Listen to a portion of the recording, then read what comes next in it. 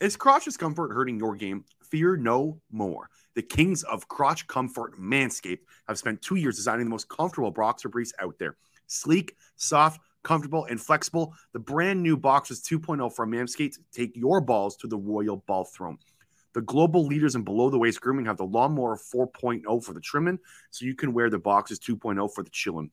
They have trademarked the jewel pouch so you know it's serious, and I think it's time you invest in your family jewels. So let your bulge breathe and get 20% off and free shipping using code DOINK at manscaped.com. Let's say you're on a date and your partner catches that Manscaped on the waistband of your underwear. It's almost guaranteed to raise some eyebrows and act like a billboard on the highway to Pleasure Town.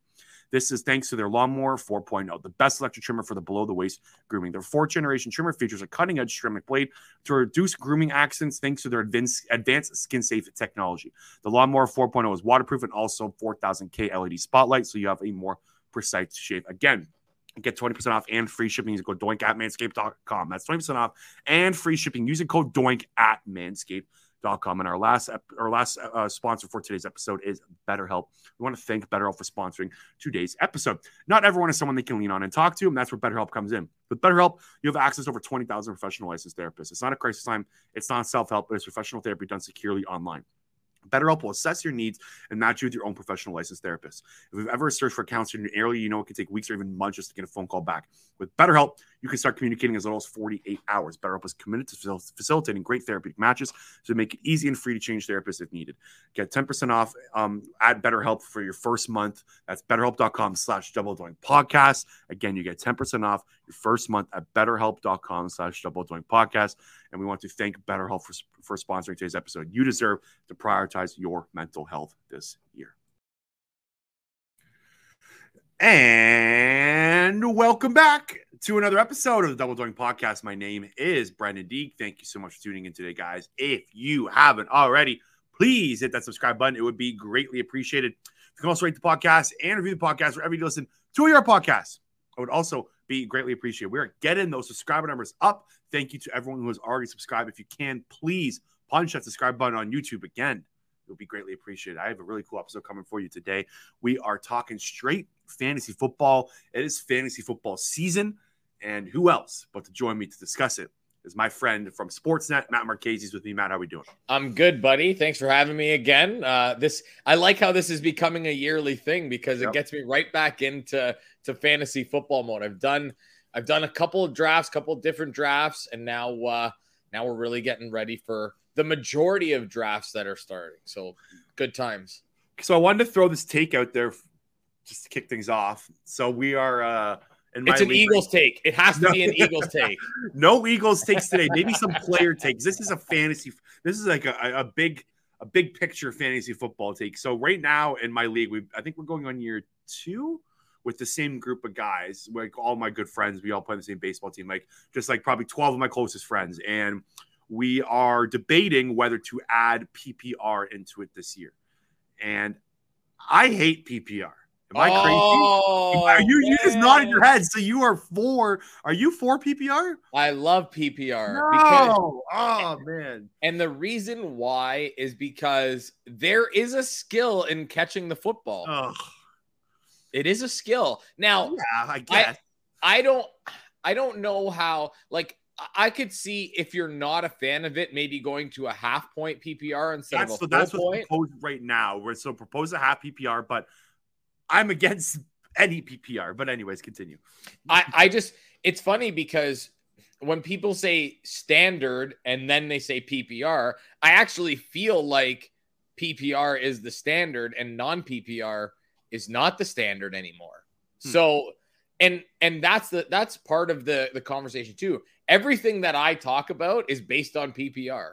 Okay. Because I think I play in one league that's standard, and it's literally, I can't even remember who ran it, and I just keep getting put back into it every year. So I decide that, okay, I'm gonna draft a team, but it's non-PPR, and I forget that when I'm drafting. It was literally the guy set up the league, and whatever the default settings were, that's what he kept. Okay. So I'm just like, it's something. It's special anyway. But okay, yeah, so I think PPR is the best. in your PPR league, do you get a point taken? So is a 1 point or half point in your PPR leagues? I play a couple of leagues. So two for sure, full point PPR. Okay. But then in 2 other leagues that I'm in, what we've done is we've changed the PPR for it's not tight end premium. We didn't do that, but we've changed the points per receptions for running backs to be less than wide receiver. So wide receiver gets 0.75 and then running backs get 0.5 only because of, running backs are already getting the points. Mm-hmm. If you have a guy like, let's say it's Alvin Kamara is going to be a beast. So he's going to be tangibly better than a lot of wide receivers. So it's just to kind of balance out the positions a little bit. So that's how we've kind of operated in those 2 leagues. Okay, so if in your league, let's say if the running back drops a ball, so he gets 0.5 points for catching. If he drops it, do you take away a half point? No, we don't take with no points for drops. It doesn't add up, in my opinion. No, like, am I crazy? Like, the way I look at it is the objective of football is to move the ball forward, right? Like, in the grand scheme of things, what is football? Football, the objective of the game is to take that football on the ground and move it forward. That is football in a nutshell. So why should you get a point if you catch the ball 2 yards behind the line of scrimmage on a bubble screen and you get tackled 1 yard before the line of scrimmage? I don't see the fantasy value is about how the player moves the ball forward, right? And you get points based off of it. It doesn't make sense to me. So I don't know if Sleeper does it. I don't know if you've used Sleeper, but Sleeper is becoming the new place for people to take their fantasy leagues. And I'm not paid by Sleeper by any stretch of the imagination mentioning them, but they've done some really good things. What they've done actually that's really good is they listen to the fans. Like, they're very interactive on Twitter. And if you have questions, if you have whatever, or if you have a suggestion, they're at least listening, where I'm not sure that these other places are actually listening to what is going on. Right. So, but anyway, in theirs, you might be able to, get negative points or you get no points if the catch is a certain amount of yards forward. I don't know if they're doing that, but it's something that I know we have talked about. Just like we play in a couple leagues where, and the NFL does this as well. If you score a touchdown, because we do points for first downs. If you score a touchdown, it does count as a first down. So there's extra points involved in that. So a lot of little finicky stuff. Listen, nothing's perfect, right? Yeah. And that's unfortunately the way that it goes. But I mean, I think Sleeper is really becoming one of the better options for fantasy football players. And they have basketball. I don't know if they have baseball as well, but it's becoming a really, really good spot to run your fantasy leagues. Okay, fair. It's funny. Like, I'm so against it. And I got one guy who is like a fantasy nut. Shout out Jad Hallaby, my buddy. He's like so pushing for it. And we're getting a vote now. And I'm like, no, I'm trying to like tell everyone quietly, like, don't vote for it. Like, I'm literally like hacking the vote. Like, Stop the count. Stop the count. Literally, I'm turning it into the 2020 election. It's very entertaining. To be honest, my draft isn't till I think we're doing it August 22nd, so it's still quite a ways away. But we did the draft order. We did it out of a hat before our baseball game last week, and I got picked 10th.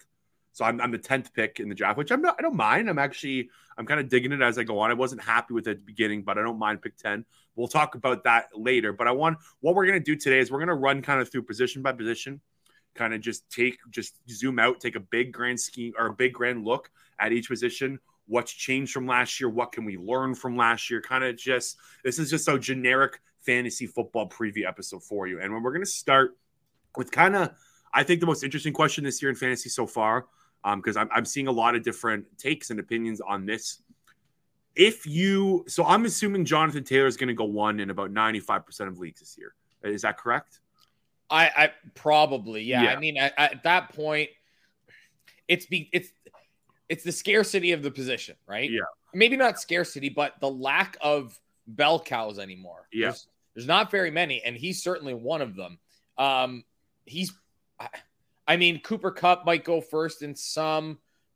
This is all single QB. If it's super flex, I'm talking single quarterback. Yeah, because if it's super flex, then Josh Allen's probably going first. But I mean, it's Christian McCaffrey. There's still that allure of Christian McCaffrey at number one, because if he's healthy, I mean, he was great in the short amount of time that he was around last year. But is he healthy? Jonathan Taylor's a stud. We know that.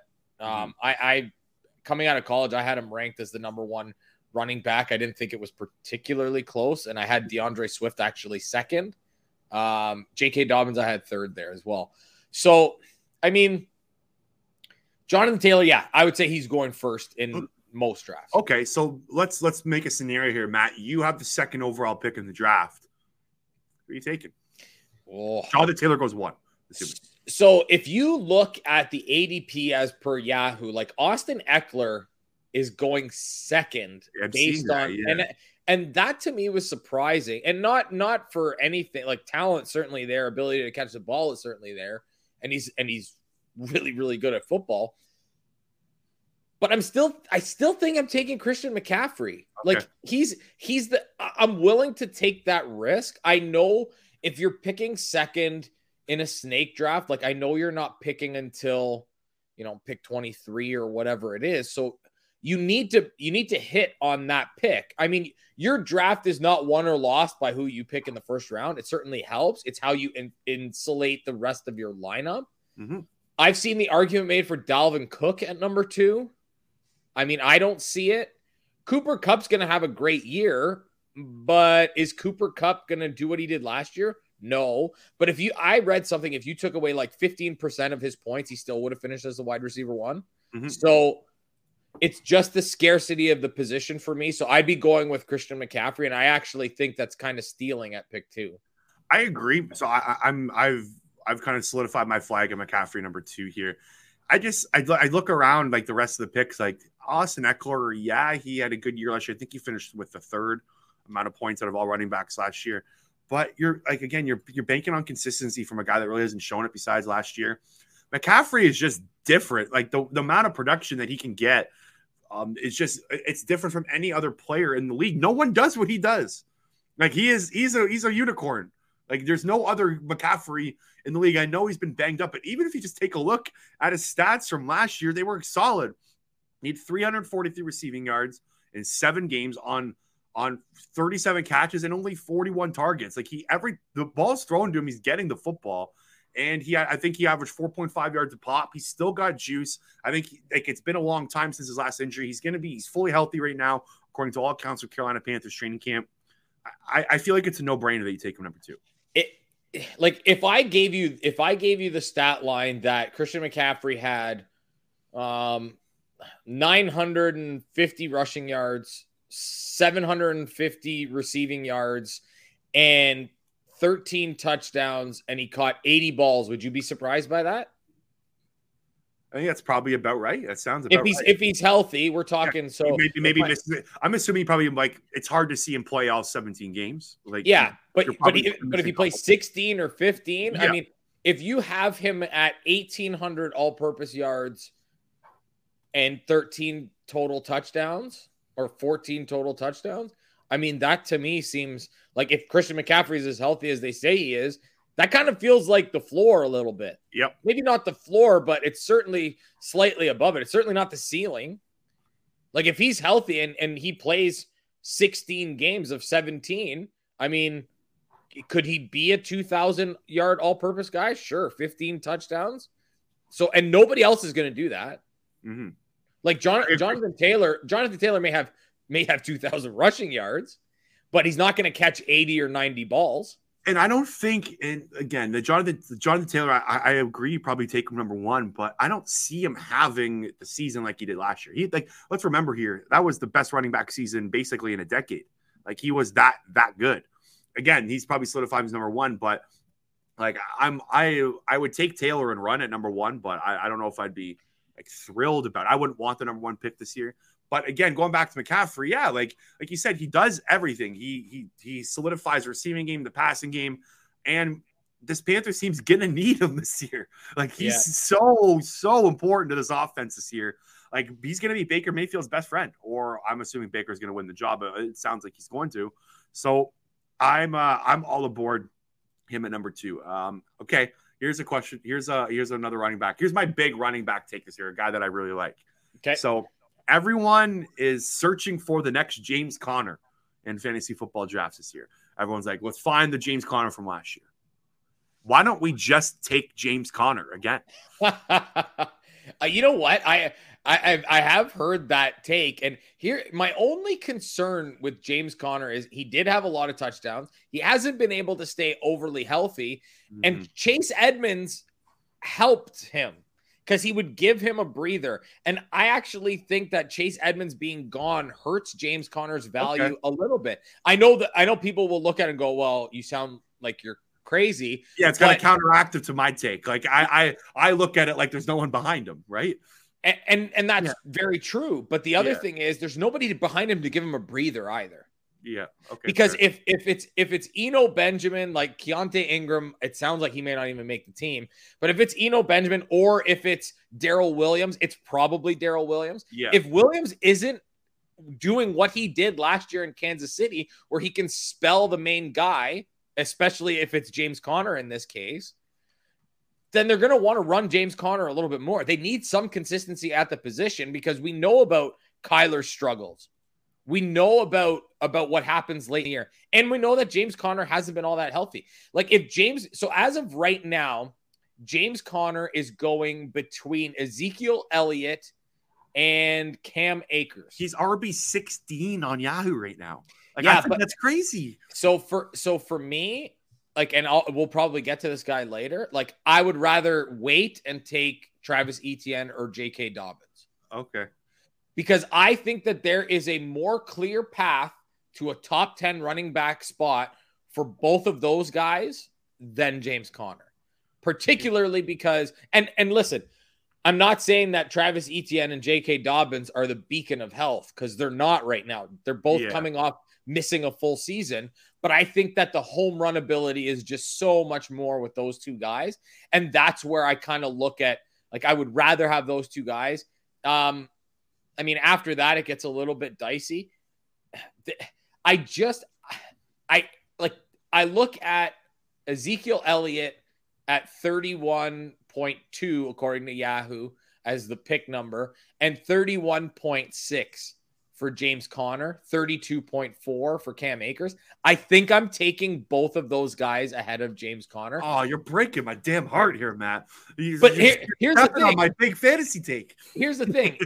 If James Conner, if he stays healthy, there is a path to being a top 12 running back. Yeah. I haven't seen him be able to stay healthy. Fair. That's the concern. Like Ezekiel Elliott, he gets volume. Doesn't matter how slow he is, he's going to get the volume because they're paying him the money. I know James Conner just signed a deal, but I would rather have Ezekiel Elliott just based on the workload. I'm slightly concerned about Darrell Williams being behind him. Darrell Williams was good in the action that he had, at least in the passing game. And I think that takes away a little bit from James Conner. James Conner now is going to score touchdowns. He's the red zone back. We know that. He's the goal line back. We understand that.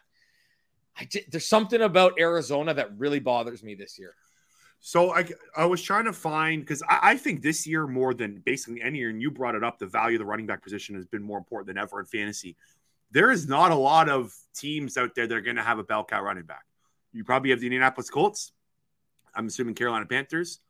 Next up is Arizona. Like you brought up, I guess you're higher on than Darren Williams than most, but he's got a really good shot here to take 75% of these running back touches. That's how I look at it. And they just paid him a lot of money. Like, they've got to give him the football, right? Like, Arizona fans will be losing their marbles, and just football people in general will be kind of like weirded out. Why aren't we giving the football to the big running back money guy that we just paid? You know, it's funny as I was studying for this exercise yesterday, that's the take it came up with. It's like, we don't need to find the next James Conner. James Conner's right there in your face. I don't disagree. I think he can be the guy that takes the majority of the touches. I just can't. I don't trust him to stay healthy.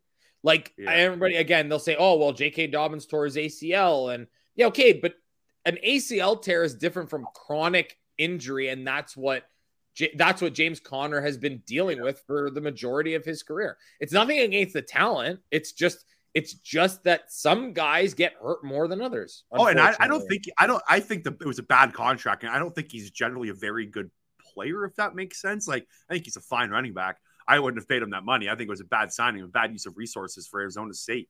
But the people behind him, there's not many people. And the other thing is, too, that I found interesting is he had 15 touchdowns last year, which kind of caught everyone off guard. Like, everyone was surprised. The guy who won my league took Connor like so late, and he had like Cooper Kupp and Marchese, just a complete stacked team. He did have 12 touchdowns a couple years ago in Pittsburgh. That was his big year, kind of coming out of the spotlight when he beat cancer and whatnot. So it's not crazy to think that he could get double-digit touchdowns again. I don't think 15 is in the realm of possibilities.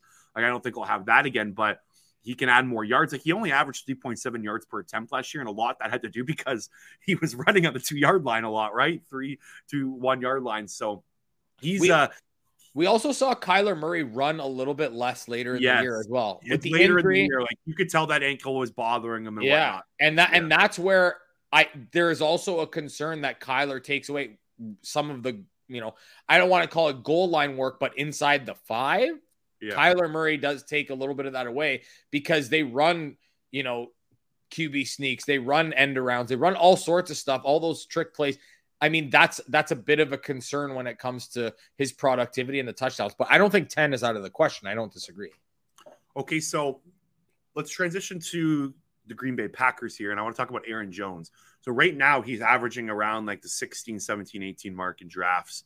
He's currently RB 1, 2, 3, 4, 5, 6, 7, 8, and he's currently RB 9 on Yahoo. I thought he underperformed last year. I think he was taken too high. I believe he was like pick number 7 or 6 for a lot of people last year. Am I crazy to kind of go back to last year's thinking, saying maybe he's being underrated again because Davante Adams is gone. This offense is kind of completely up in the air. Rodgers needs someone he can trust, and he does trust Aaron Jones. I think 16 is too high. I think he should be going in the 12, 13 range. What do you think about Aaron Jones this year? So if I'll give you my top 5 right now, as I have it in terms of where I think these guys will finish. And 2. Okay. So Jonathan Taylor, Austin Eckler, Christian McCaffrey, Saquon Barkley. You're going back on the Saquon train. Hey, the talent's undeniable, and I think and Brian Daboll is a good coach. Yeah. I have DeAndre Swift as well in my top 5, and I have Aaron Jones lurking right around number 6. Cool. And I'm of the same opinion as you. Aaron Rodgers likes his guys that he can trust, and he trusts Aaron Jones. Is A.J. Dillon going to get some more work? Absolutely. But I think Aaron Jones is going to be a big focal point of this offense, especially the passing offense. He's probably the most dynamic player that they have. There's a lot of Davante Adams targets that are going to have to be spread out. Correct. I mean, maybe the Packers run the ball a little bit more, but you're not going to run the ball too much more because you have arguably the most talented quarterback in NFL history at the helm. So I think there's absolutely some value there. I've seen guys that take Aaron Jones on the turn in round 1, so probably 6 or 7 picks ahead of his ADP, and I don't think that that's a reach. I mean, if we look at who's going ahead of him, I mean, I think he's going to have a better season than Derrick Henry. I think he's going to have a better spicy take. Yeah, I think he has the opportunity to have a better season than Dalvin Cook. Okay. Najee Harris, I think, is the biggest faller. I agree. Something I realized this year in fantasy, and look, I'm not a big fantasy guy. I'm just starting to get into it the last couple of years. I always think fantasy football is such a different avenue than actual football. Like they're two different. You can't be experts at one or the other. I focus on actual football, and fantasy football is a completely different realm. Topic for another day. Anyways, what I started to realize, and it's true for actual football as well. Big hitters matter. They matter big time in fantasy football. If you can't get a guy breaking off 70-yard touchdown runs, you're going to be not like 70-yard big plays. Like, you need guys like that. You need every weekend to have a guy like break off a big play. Najee Harris doesn't bring that to your offense. He's not going to rip off 65-yard touchdown runs. So, and not only that, how many, like, if we look at Najee Harris's numbers from last year, he was the beneficiary of having a noodle-armed quarterback. Yeah. And frankly, a bad offensive line, because let's face it, Ben was under duress a lot last year. And it was a ton of, like, he had 94 targets and caught 74 balls. He got 74 balls for 467 yards. That's a joke. That there tells you it was just dump. And 3-4 yards a pop. 3-4 yards a pop every time. And we can say whatever we want about whether it's Mitch Trubisky or if it's Mason Rudolph or if it's Kenny Pickett.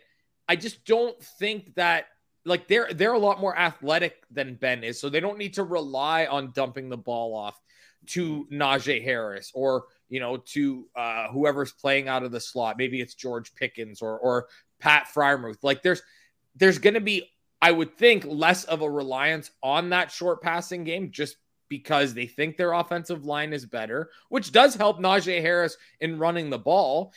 But do we really think that, like, I mean, I guess Najee Harris could have 375, touches like he did last year or whatever it was, but that seems like a lot. And that also opens you up for the potential for injury, which is another conversation, right? Like, yes, that stuff, like, you want as many touches as possible, but you open yourself up to wear and tear and injuries. And that's part of the conversation. Now, what happens? Like, I think he's the bell cow there. We talk about not having very many. He's one of them. But I don't see the same type of season as he had last year. So for me, he falls out of the top 10. It's just Aaron Jones' involvement in the passing game. I think Green Bay's offense is still going to be good, just like Kansas City's offense is still going to be good. They both got rid of alpha receivers, and I understand that, Kansas City still has Travis Kelce. Like, I get that. But Aaron Rodgers is a great quarterback. Aaron Rodgers has not lost a game when Devontae Adams has not played. Yeah. So that kind of tells you that Aaron Rodgers will be just fine. And I think this offense will be as well. Aaron Jones' contract is also something I was intrigued by when I was studying him. So his cap number right now is $5.9 million this year.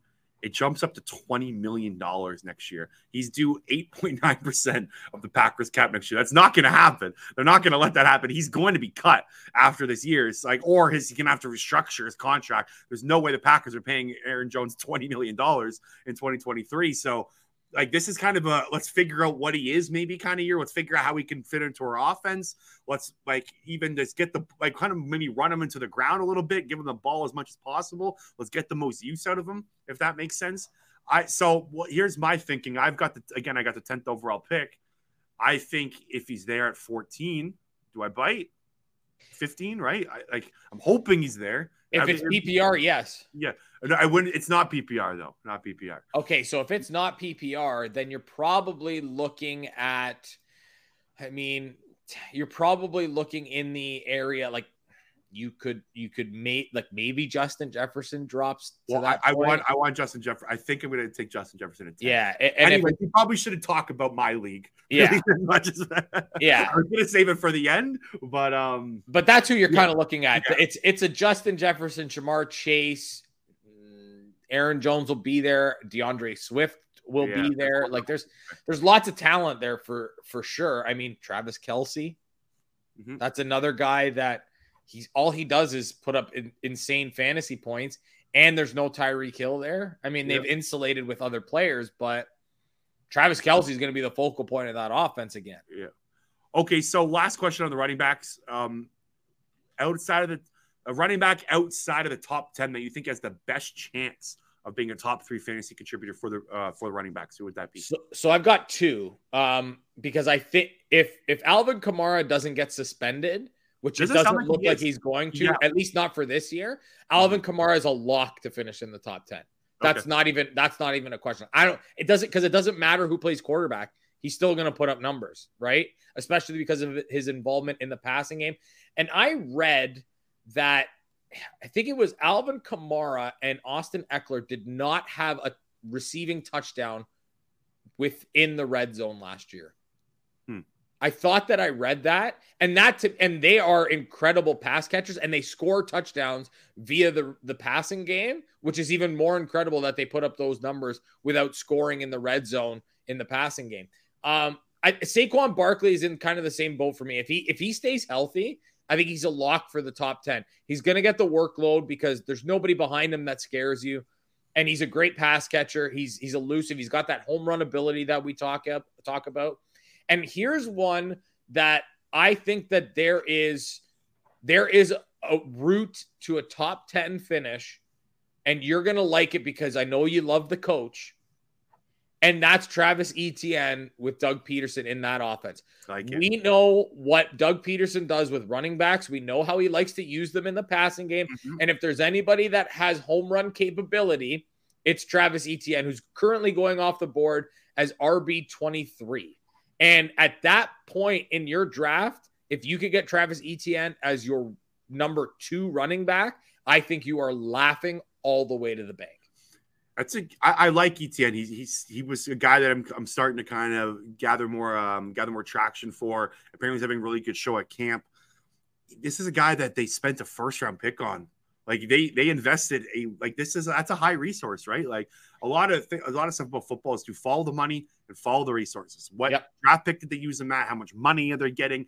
That will kind of dictate the tail of how these players get their touches majority of the time, right? It doesn't work like that all the time. It's a good stepping stone to kind of figure out how these touches are going to go around teams. And again, first round draft pick was a good friend of Trevor Lawrence. They went to the same school. He's fresh off an injury. Now he's probably healthy, right? He suffered it last year in camp. So this is a guy that's ready to rock as a young running back. They need to get their touches into him. Like they need to utilize that resource they spent on him. So I like that a lot. I think RB23 is really high too. Like I was surprised that you brought that stat to me. I thought he'd be going a little higher. Well, I think the longer that as we get closer towards drafts at the end of August, like if you're drafting right before the season starts, that ADP is he probably gets into the top 20 before drafts are finished up. That would be my guess. Okay, let's transition to the wide receiver position. Just my bona fide take right off the bat. I think Justin Jefferson should be the top wide receiver taken. Your thoughts? Yeah, I think I have him as my number 1 receiver right now. I have him ahead of Cooper Kupp, and Cooper Kupp could absolutely finish as the top wide receiver again. Nobody would be surprised, but Kevin O'Connell he's going to throw the ball. They're going to run 3 wide receiver sets. I think there's value in not only Justin Jefferson, but I think if Adam Thielen's healthy, there's value there. And I think KJ Osborne is also a great value as well. So my top 5 is Jefferson, Kupp, Chase, Adams, and Diggs. It's pretty chalk. I mean, I think there's a chance that Mike Evans could slip into the top 5 just because no Gronk. Let's see what Godwin is when he comes back from the injury. And that's basically the determining factor. If Chris Godwin's healthy, Mike Evans is not going to finish as a top 5 or 6 wide receiver. Mm-hmm. But if he's not, and he has to spend an extra 3 or 4 games on the sidelines as he waits to come back from that ACL injury, then we're talking about Mike Evans as, especially for the first 5 or 6 weeks of the season, probably in the top 5 conversation. The Julio Jones thing, I'm over it. I mean, he's injury prone. There's just a lack of consistency that we've seen the last couple of seasons. He's been hurt. He only has, I believe, 4 touchdowns the last 2 years. And that's a lot of TD upside for Mike Evans, especially with Gronk gone. That's the big one for me because Kyle Rudolph and Cameron Brate just aren't it at the tight end position, which means that I think Mike Evans gets even more red zone looks. He scored a bunch of touchdowns last year. I think he's going to have another big year. And listen, what we do know about Mike Evans is he's a lock for 1,000 yards every single year. So I like the value that Mike Evans does provide a little bit later on. I mean, not later on, but after you get out of that top 5. What do you make of Tyreek Hill going wide receiver 9 right now on most boards? It's in like the 8, 9, 10 range on most people's boards. We did our AFC East preview yesterday on the podcast. When you're done listening to this one, go check that out. I have a hard time seeing what this Dolphins offense is going to look like. Like it's probably the biggest question mark for me out of any team heading into this year. Because one, Mike McDaniel's coming from the Kyle Shanahan system where Jimmy Garoppolo was under center a lot. It was a lot of play action, pass, outside zone. Tagovailoa just doesn't do that. That's not what he did at Miami. He had 22 total pass attempts last year under center, which was dead last in the NFL. I don't really know how the distribution of touches is going to go in this offense. Am I crazy for being scared of taking Tyreek Hill or Jalen Waddle very high? Yeah, I think so, because it does feel like there's a bit of they're gonna wear each other out in terms of who's gonna. It could be one of those that 1 week it's Jalen Waddle that has a big week, and another week it's Tyreek Hill. You don't trade for Tyreek Hill unless you're really going to use him. I think that's a pretty safe assumption, especially the amount of draft capital and the money they gave. Yeah. And so there's that as part of the conversation. I'm not a big Tua guy. Like when the draft happened, I said Miami should have taken Justin Herbert. Sure enough, I was right. They should have taken Justin Herbert. Looks pretty darn good right now. Yeah, so that's part of the conversation. Here's one thing that nobody is talking about. Okay? Is Mike McDaniel is he really a smart offensive mind? We had this. I literally, you just took word for word in my mouth what I said yesterday in the podcast. Is he good at this? Is he going to be good? I am a Mike McDaniel guy. I am. I think he's a smart dude. But I think he's got a lot of boomer bust potential. I think this either is going to work out big time or it's going to hit the floor. Like again, you've seen offensive coaches like Matt Nagy, like Adam Gase. You've seen exciting young offensive minds flail out. It's not crazy. This is another potential for that to happen. Again, I'm a Mike McDaniel guy, but who knows? Is he good at calling plays? Is he good at running a team? I don't know. Here's my thing on this whole thing. This whole being nice and being kind of weird with the media, it's almost as if it's like, hey, look over here so you can't see what's going on over here. Because over here, I'm not a very good coach and I'm underqualified for the job I just got. That's what it kind of feels like to me. Okay. I like the moves that they made. I like the playmakers that they have. I love the Chase Edmonds signing. I love that they brought in Raheem Mostert because I think there's some value there, especially late in the draft with both of the guys. But I think the quarterback is not very good, and I don't know how good Mike McDaniel is as a play caller because Kyle Shanahan's fingerprints were all over that offense in San Francisco. Just like I have my reservations about anybody that comes out of the Sean McVay tree because Sean McVay has his fingerprints all over the offense, and he's calling the plays, and he's doing all that stuff. So how much are these other guys actually involved in that? So I think that's my concern with Mike McDaniel. And again, I'm not. Is Tua going to support 2 top 20 wide receivers? Yeah, not going to happen. I don't see it. Yeah, I don't see it. Not going to happen.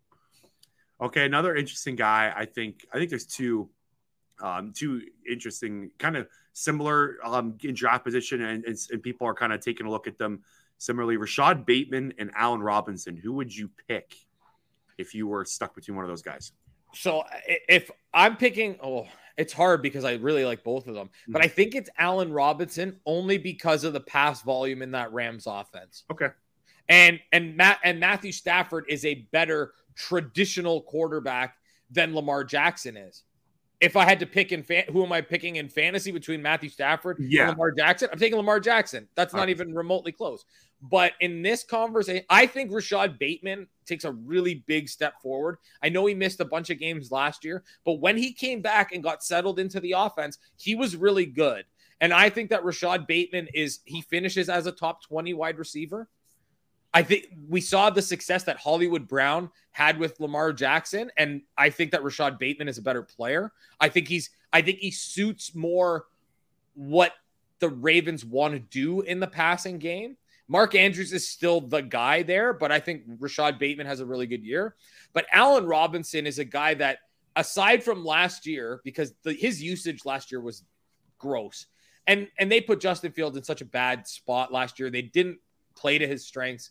The offense was terrible. It was awful. No one was succeeding in that offense. Yeah, and except Darnell Mooney, apparently. Yeah, that's fair. So Allen Robinson, for me, this is the best quarterback that he's ever played with. This includes college. This includes the NFL, everything. His quarterback tree is the worst. And Allen Robinson put up 1,100 yards with Mitch Trubisky as his quarterback. He put up, I think, 1,200 or 1,100 with Blake Bortles as his quarterback. Allen Robinson's a good player, and he's going to a place that paid him. So we talk about following the money. Robert Woods is gone. Van Jefferson just got hurt. There's a path to 135 targets and 90 catches for 1,200 yards here. I like it. I agree. I think there is a pathway forward. The other that there's one kind of elephant in the room with him though is Odell Beckham Jr. is still a free agent, right? And I had Jordan Schultz on my podcast about a week ago, and me and him had this conversation. I feel like Odell going back to the Rams is, I'm not saying it's a 100% lock, but I think it's going to happen. I do think Odell ends up back with LA. It seems like just like the match made in heaven. And the other thing, if he doesn't get back in LA, an important thing to remember is the wide receiver 2 on the Rams was so important to that team. Odell Beckham was massive for the Rams. When he got hurt in the Super Bowl, their offense stalled. He was the gears to that offense. And that's basically what Allen Robinson's role would be the Odell role if he's not back there. So I think a lot of it has to do with Odell Beckham. Is he coming back or not? Yeah. Is that fair? Yeah, no, I think that it is fair. Here's the thing. Odell's probably not going to be back until at least halfway through the year. Yeah. So that's part of the conversation. Allen Robinson is already going to be entrenched in the offense. Robert, like we said, there's no Robert Woods there anymore. And Robert Woods is a very productive receiver. Cooper Kupp had 194 targets last year. Do we really think that Cooper Kupp is going to have 194 targets again this year? That's insane. That's insane. I didn't know it was that high. Holy shit. Yeah. I mean, if we're talking Cooper Kupp at even 165 targets is a lot of targets. So there's another 30 targets that's there. He eats up whatever Odell had, and then he eats up whatever Van Jefferson had because he might miss some time, and then whatever Robert Woods had. Okay. There's plenty to go around, I think, but yeah, there's no way that Cooper Kupp is getting 100. I think it was 194. I'll double check, but I'm pretty sure it was 194, and that's insanity. Okay, I have 3 under the radar guys. I'm going to throw your way, and then just agree with me or disagree if I'm nuts at wide receiver. I think there's a lot of value at the wide receiver position this year. Always, I love it. Oh yeah, the first guy. So I asked you this question: who do you think out of the top 10 has the best at finishing in the top 3? I think Michael Pittman Jr. is that guy this year. I think there's a laneway here, a pathway where he just dominates. Now, again, I'm not the biggest Matt Ryan guy, but they don't have another Alec Pierce is going to be their number 2 receiver this year. Alec Pierce is good. He's a rookie. Who knows how it's going to work out? But Michael Pittman Jr. 2 years ago had 7 yards per pop after contact. Last year it dropped a little bit. The passing game was disoriented with Wentz at some points. I think we're going to kind of go back to the Phillip Rivers style offense that was his rookie year, and I think there's a real good chance that Michael Pittman has a very good season. What do you think about Michael Pittman this year? I like Michael Pittman. It's that 3rd year, right? And that's the key for a lot of wide receivers. That was a key for a guy like Devontae Adams. That 3rd year makes a big, big difference. And he's already shown that he can be one of those big-time receivers, one of those alpha receivers. He's certainly in a better position than he was last year with Carson Wentz at quarterback. Yeah. Like Matt Ryan's just better. This will probably be one of the best offensive lines that Matt Ryan's ever played with. And I think you're going to see a much improved Matt Ryan. And I actually think there's a lot of value in Matt Ryan in drafts this year. Mm-hmm. I like Pittman. I think he's being taken with the premise that he's probably going to be finishing in the top 10 because, like you said, I think he's around 12 or 13. Yeah, I was 13. Fantasy Pros is 12. I think he's got like top 5 potential. I think he can get in there. That's a little bold for me, but he certainly could finish in the top 7 or 8 for me. I can give you mine because I think, and he hasn't shown it yet, but I think there's an incredible receiver in there. Jerry Jeudy is being drafted at wide receiver 22 right now. Russ Wilson made Tyler Lockett a thing. right? Out of the slot, and Judy, I think, is the better player. I think he's the better receiver. He's a great route runner. Without Tim Patrick right now, he's gonna have to play strictly on the outside. Judy's gonna be the solidified now #1 receiver. It's put up or shut up year for Judy. Like he was taken high. The talent's there. I agree. I think I was in love with him coming out of college. He was one of the funner wide receiver college shapes I've seen over the last couple of years. It's put up or shut up time. He's gonna have to win one-on-one matchups. He's almost gonna be their X receiver. And I do think they will use him out of the slot because they'll split out KJ Hamler. Probably, I think that's a big opportunity for Hamler with Tim Patrick out. But I wrote this exact same thing. This has to be a breakout year for Jerry Jeudy. You could also make the case for Cortland Sutton in finishing in the top 10 because I think one of them finishes in the top 10. Sutton's going higher than Jeudy right now in drafts. Yeah, they're very close in ADP. And I think part of it is because I think why Sutton goes ahead of him is because it does feel like there's more touchdown upside with Cortland Sutton than there is with Jerry Jeudy. But neither guy has played with a quarterback like this. Yeah. I think both of them finish in the top 20. I could see it. What about, so here's one that here's an not under the radar guy, but he's going right now around the 14, 15, 16, 17 range. We just talked about Carson Wentz, but I think Terry McLaurin has an opportunity to break out this year.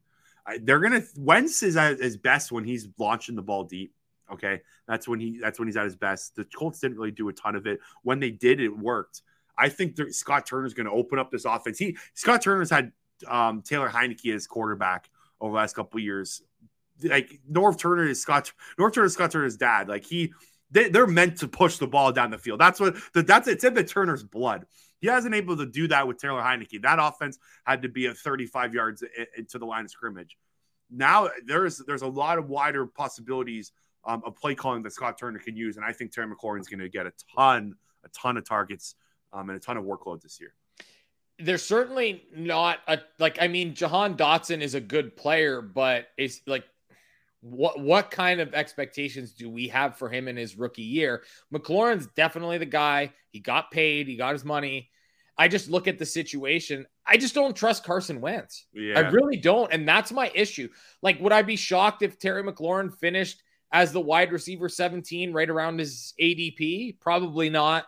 I mean, if he finished in the top 15, 12, that wouldn't be surprising. But I don't see top 10 for McLaurin just because there's something about Carson Wentz. I just don't trust him. I don't trust him to stay healthy. I don't trust him to make good decisions. And I don't think that Washington offensive line is all that great either. Yeah, they actually got worse this year. Yeah, so that's a big issue for me. I think Washington is a bad football team. I really do. Now, having said that, if they are as bad as I think they are going to be, that means Carson Wentz is going to have to throw the ball a lot. Because the defense, I anticipated that Washington's defense last year was going to be great. And they were terrible. So if they're just as bad as they were last year, and they may not have Chase Young at the beginning of the season, they're probably going to be a little bad. Then Carson Wentz is going to have to air the ball out. Well, who's he going to throw to? He's going to throw to Terry McLaurin. So if they're really bad, then I think that Terry McLaurin has a path to a top 15, top 12 spot this year. Okay, last one before we move on to tight ends. Brandon Cooks. He's one of my favorite players in the league that's not an Eagle, man. I've got a soft spot for the guy. Guy gets traded everywhere, but all he does is put up production. Like he's got 6,000 wide receiver, 6 years of over 1,000 yards receiving. Back-to-back years he's done it. He has been fairly healthy, his entire career. He's going to be the number one target on this team. He's worked with Davis Mills, and I'm a neck fan. I like Davis Mills. I think that neck is going to be moving this year. I think that Texas offense is going to surprise some people. I think Brandon Cooks right now is going around with wide receiver 23, 24. I think that's too high. I think he's got a chance to sneak in the top 10. I don't know if he sneaks in the top 10, but I do love Brandon Cooks because he is just all he does is put up fantasy points, and every year all everybody does is go, well, it's Brandon Cooks, and is he going to get hurt? He's going to put up 1,000 yards, generally speaking. He's kind of in that Mike Evans mold of that. He's going to be very productive when he's on the field all the time. Davis Mills, I believe, had 5 top 10 finishes in the last 8 weeks. Yeah, he was great. Like, I was watching some Davis Mills highlights. Like, he was awesome the last 5 games. He was arguably the best rookie quarterback in the league last year. Yeah, like, and that's saying something. And nobody expected him to start a game. I mean, with the Watson stuff and whatever, but I'm fine with Brandon Cooks. And again, that Texans defense, I know Lovie Smith is there. I know he's a defensive guy. The defense is not going to be very good, which means they're going to have to throw the ball. And they don't have much at running back. I mean, we could say what we want about Marlon Mack. We could say what we want about Dameon Pierce. Rex Burkhead is still somehow hanging around the NFL. They're gonna play hard because I think they did last year. I think they played hard. I don't see a situation where they're very good. They're gonna be in games and they're gonna be a tough out. They're not gonna win very many, but the defense isn't good enough. They're gonna have to throw the ball a lot, and Brandon Cooks is gonna have to be a big focal point. I do like Nico Collins a little bit later. And I really like Brevin Jordan as a dart throw tight end at the end. I know we're talking about the Texans and we'll get to tight ends later, but Brandon Cooks is awesome. I love Brandon Cooks. Yeah, I think he's such an underrated player, and I just love his tenacity. Like he gets in the dirty areas in the middle of the field too. Like he's a fun guy to watch, and I'm bullish on the Texans a little bit this year. I think they're going to surprise some people. Like they don't have a lot of talent on the roster, but look, wasn't a big fan of Lovie Smith hire, but this is a team that's set up to succeed over the future. Like, this is a team that's going to play hard. They need to figure out what they have in Davis Mills as well. Like, they need to use him. Like, they need to get him going, throw the ball. They need to see if they need to take a quarterback. They have all the draft capital from the Deshaun Watson saga now from the Browns. Like, this is they've got the ability to move up if they need to. Yeah, exactly. This is a team to kind of watch out for. I don't think they're going to pick in the top 5 this year. Like I think they'll win some football games and they'll be able to move the ball. Yeah, okay, so I know we're over, but I'll give you a nice value play here. Jalen Tolbert, who I know you know. Okay. He's going at wide receiver 69 at the moment. Gallup's hurt. James Washington just got hurt. Amari Cooper's gone. 3rd-round pick out of South Alabama. That's an offense that you want to be able to target because Dallas ran the 2nd most plays last year, the 5th most pass attempts, and Jalen Tolbert walks into a wide receiver position. Yeah, because Cedric Wilson's gone. James Washington just got hurt. Yeah, and Gallup, I don't know. We don't know when Gallup's coming back, but he's not going to be ready for week 1. It sounds like. So Gallup was laughing at reporters when they asked him if he was going to be ready for week 1. Like he's like, "There's no way." So it's probably going to be week 5, week 6. So Jalen Tolbert's going to have a month of being wide receiver 2, basically. Yeah, I don't know. I think they're going to I think they're going to give the ball to CeeDee Lamb like 70% of the time. They're going to start using him almost like Cooper Meg. They're going to do wide receiver versus. They're going to give him the ball time. And I like Tolbert. I wasn't huge on him coming out of college, but I could see him being wide receiver too. Okay, we're 50 minutes in. We've kind of gone a lot over. We still have 2 position groups left, so let's try to catch tight ends and quarterbacks in 5 minutes each year. So tight end position right now. We're in like the epitome of probably the worst era of tight ends in almost NFL history right now. For the top end, except for the top end. Yeah, like the top, there's a lot, but it gets really dicey the farther you get down. Who do you think Travis Kelce's the bona fide number 1 tight end this year? I actually think it might be Mark Andrews. Okay. Mark Andrews finished ahead of Travis Kelce in a lot of statistical categories last year, and that was without Lamar Jackson for 5 games. So he's basically QB proof. But Travis Kelce's they're 1A, 1B for me. I have Kyle Pitts, George Kittle, Darren Waller, my top 5, pretty chalk. Dalton Schultz could sneak into the top 5. Like we mentioned, the ability to just walk into targets with guys hurt. I mean, he's probably the 2nd option in that Dallas offense behind CeeDee Lamb. And that's how I'm operating in my top 5, 6-ish. Okay. Is there a way that Dawson Knox repeats his fantasy love from last year? Is he going to have like that crazy year, or is this coming crashing down? I think, well, it's between him and Gabe Davis that seem to be the preferred options in the red zone, and that's an offense that gets to the red zone a lot. I don't know if he finishes in the top 10. He's also due for a contract, so you like to have guys on your team that produce in contract years. I mean, I think he can have a good year, but he's 3rd. He could even be 4th, the 4th option on that team in terms of target share, because we know what the slot position gives out. We don't quite know who that's going to be yet, but it looks like Isaiah McKenzie. Everybody thinks Gabriel Davis is going to have a big year. I do as well. And Stephon Diggs is Stephon Diggs. Mm-hmm. And they added James Cook. So that's going to take away a little bit of that short passing game from Dawson Knox. I don't think we get a repeat. He's a good player. I just don't think we get a repeat. I actually, and believe it or not, I'm going back to your boy Doug Peterson here. Evan Ingram is going as tight end 19 off the board. You're doing it. You're jumping on the Evan Ingram train. And I'll tell you why. Doug Peterson has had success with athletic tight ends in the past. We know that. We know what he did with Zach Ertz. We know what he did with Dallas Goedert. There's not much at the tight end position. Like Dan Arnold's there, but Evan Ingram's just a better player. And I actually do believe that there's lots of value. Listen, if you take Evan Ingram as your second tight end and he's tight end 19, I believe that there's top 10 upside there. I really do. And he's an athletic guy. As long as they don't have him block and they play him kind of like Kyle Pitts plays in Atlanta, that's how I would use him. Because I think the athleticism is there. He's battled injuries. But if he's healthy, I could absolutely see a path to top 10. Okay. It's funny. So it was 2 years ago, when the Eagles had that really, really bad season and they beat the Giants, they came back in the fourth quarter. It was 2020. Evan Ingram had this wide open catch to ice the game and he dropped it. And it's almost like since then, my complete, just way I look at Evan Ingram has changed. But, I get that. Yeah. I've been there. He's got the talent. It's just catching the football with him. Literally, it's a mental thing with Ingram. Okay. 2 more tight end questions. I'm really curious about basically the riser across all tight end boards. Everyone thinks this guy's going to have a big year. Everyone thinks he's underrated. Alberto. What do we make of Alberto?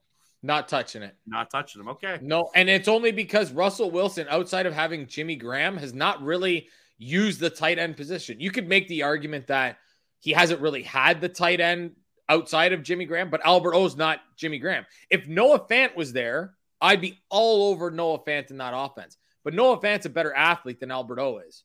Mm-hmm. If I were to take a tight end and I was, as a dart throw, Greg Dulcich is who I would take. Okay. I would take him later because there's talk that he's going to be the starting tight end halfway through the year. And that's a guy that you could just pick up on waivers later on in the year. But I don't think that he's a great red zone target, but I don't think he's a consistent part of the offense. I think he's being way overdrafted. I would rather have Cole Kmet as tight end 22 off the board than Alberto, and I will take that to my grave. Okay, last one. What do you think of Pat Freiermuth? People are kind of all over the place with him. I really like Pat Freiermuth. He was really good last year. He's shown he can produce at the NFL level. And you could say that he was a beneficiary of, like we talked about earlier, the noodle arm quarterback having to throw the ball 4 yards down the field. But maybe with the offensive line not being as great as it once was, the quarterbacks are under duress. They look for that safety blanket. Could be Pat Freiermuth. Mm-hmm. I really like him. Okay. Interesting. All right, let's finish off with quarterbacks here. I always struggle with who to take a quarterback in fantasy. I literally ran into Jalen Hurts last year at the end of my draft, and he turned out to be basically my best player in fantasy. So he just kind of fell into my lap, and he surprised a lot of guys. But let's zoom out a little bit and look big picture here at quarterback. What's your take on when you should attack the quarterback in a fantasy draft? Because I struggle with it every year. It's one of the hardest questions in single QB drafts because you're going to get your value out of Josh Allen. Josh Allen very much could finish as the number one quarterback again. Yeah. And nobody would be surprised. I tend to wait on quarterback because I think there's value. Once you get to the Justin Herberts who maybe go a little bit, it depends on how your draft goes. If you think that you are solid at every position or at most positions, there's always one position that you're going to kind of punt on. And some people do it at quarterback because I want all the running backs. I want all the wide receivers, the tight end. A lot of people punt at tight end and they'll take the quarterback early. It's really about your roster build. If you're confident in your roster going up to, let's say, the 7th round, and you're like, okay, I can take a Lamar Jackson or a Jalen Hurts or whatever. Actually, Jalen Hurts is going a lot later than that. But that's how I'm kind of going with it. if I can get Jalen Hurts as the 8th quarterback off the board, I'm probably taking that, as long as the league you play in is not punitive with interceptions. Because here's how I would do it. If you're playing in a league that is very punitive for interceptions, like if it's 5 points for a passing touchdown, but 3 points for an interception, or minus 3 points for an interception, I'm staying away a little bit from Jalen Hurts. Hurts only had 9 picks last year. He was really good at keeping the ball in his hands. But I do believe that they're going to throw the ball more because of the weapons they have, which opens up more opportunity for mistakes with Jalen Hurts. Because yes, he had a good completion percentage last year, but it's also because the passing numbers were down a little bit. Yeah. Jalen Hurts has the rushing upside, which is why I kind of used him as an example. But like, you can wait and get Matthew Stafford in the 9th round, I think. Mm-hmm. Are you not laughing at that kind of a pick? Yeah, because you probably are. Like, I'm looking at it here. I know this is great for the podcast, but you have Matthew Stafford going in round 9 as the 84th pick. Aaron Rodgers is going in the 10th round. Derek Carr is going in the 11th round. Trey Lance, the 11th round. Kirk Cousins is my favorite value. He's going in the 12th round. Yeah, like Josh Allen right now is supposed to go in like the 4th round. Like that's like let me another big picture question for this year for you. Like, when would you back out? Like, which quarterback does it hit for you to say, okay, let me sit a few rounds out? Like, so right now, according to Fantasy Pros, the top 3 quarterbacks right now are Josh Allen, Justin Herbert, and Patrick Mahomes. I think that probably makes sense. Yeah. When do you tap out? Like, when do you say, okay, this is like, I'm going to sit back? So basically probably after Kirk Cousins goes is where I'm like, I'm punting and waiting for a guy like Jameis Winston or Trevor Lawrence or Justin Fields. So that's probably around round 12. That's where I think there's a huge gap. Although Deshaun Watson is going in the 13th round, and we can say whatever we want about the bad stuff that he does. I am still a quarterback. I can't wait to see who takes him in my league. Like, it's going to be interesting because he's still like, we're still waiting on Roger Goodell's if he's going to appeal the suspension or not. He's a very interesting fantasy football player this year. He can win you some leagues at the end. I hate to say it, but that's a guy that can like literally bring you home a championship. But after Kirk Cousins, I'm probably starting to fade a bunch of these guys, because then you get into Baker and Mac Jones, Carson Wentz, Tua, Zach Wilson. The best value at quarterback is the 2 quarterbacks that were consensus 1 and 2 last year in the draft, and that's Trevor Lawrence and Justin Fields for me. Fields is going 26th right now, and he's guys that are going ahead of him: Jared Goff, Carson Wentz, Zach Wilson, Jameis Winston, Ryan Tannehill. If Justin Fields, if they use him like they're supposed to, Justin Fields is a top 15 quarterback, because I think he's worked on his mechanics. I know that was a bit of an issue, but they're going to use him. They're going to have him play outside the pocket, which is where Justin Fields had the most success. And I think that Trevor Lawrence can't be any worse than he was last year. And he's going right behind Justin Fields as QB 27. I think both guys have chances to finish in the top 12. Okay, last question for you. I think this is probably top 5 most interesting players in the NFL this year, and probably just the biggest up in the air. There's a lot of ways this player can go. Trey Lance, I think, is a super interesting case study for fantasy this year and just in the league in general. Let's remember that Kyle Shanahan, when he first started calling plays and when he first kind of got his clout in the NFL, was Robert Griffin III. Like, that offense is when that's the style of offense that Kyle Shanahan was built and had the most success for in the NFL. If I'm Kyle Shanahan, and I'm assuming he's thinking the same thing, I'm running Trey Lance a lot. Like, I think he's going to be a huge focal point of that offense on the move with the ball in his hands in the red zone. That means fantasy points. How can Trey Lance be going here? So my best comparable that I can give you for Trey Lance this year is Josh Allen's rookie year. Okay. So the completion percentage was like 53, 54%. He didn't throw a ton. Now, granted, Trey Lance has way better weapons than Josh Allen ever had his first 2 years in the league. You could make the argument that Trey Lance has better weapons than Josh Allen does right now. That's a pretty close, like they've got Debo and they've got Ayuk and they've got George Kittle and they've got Elijah Mitchell. Like it's a really good offense.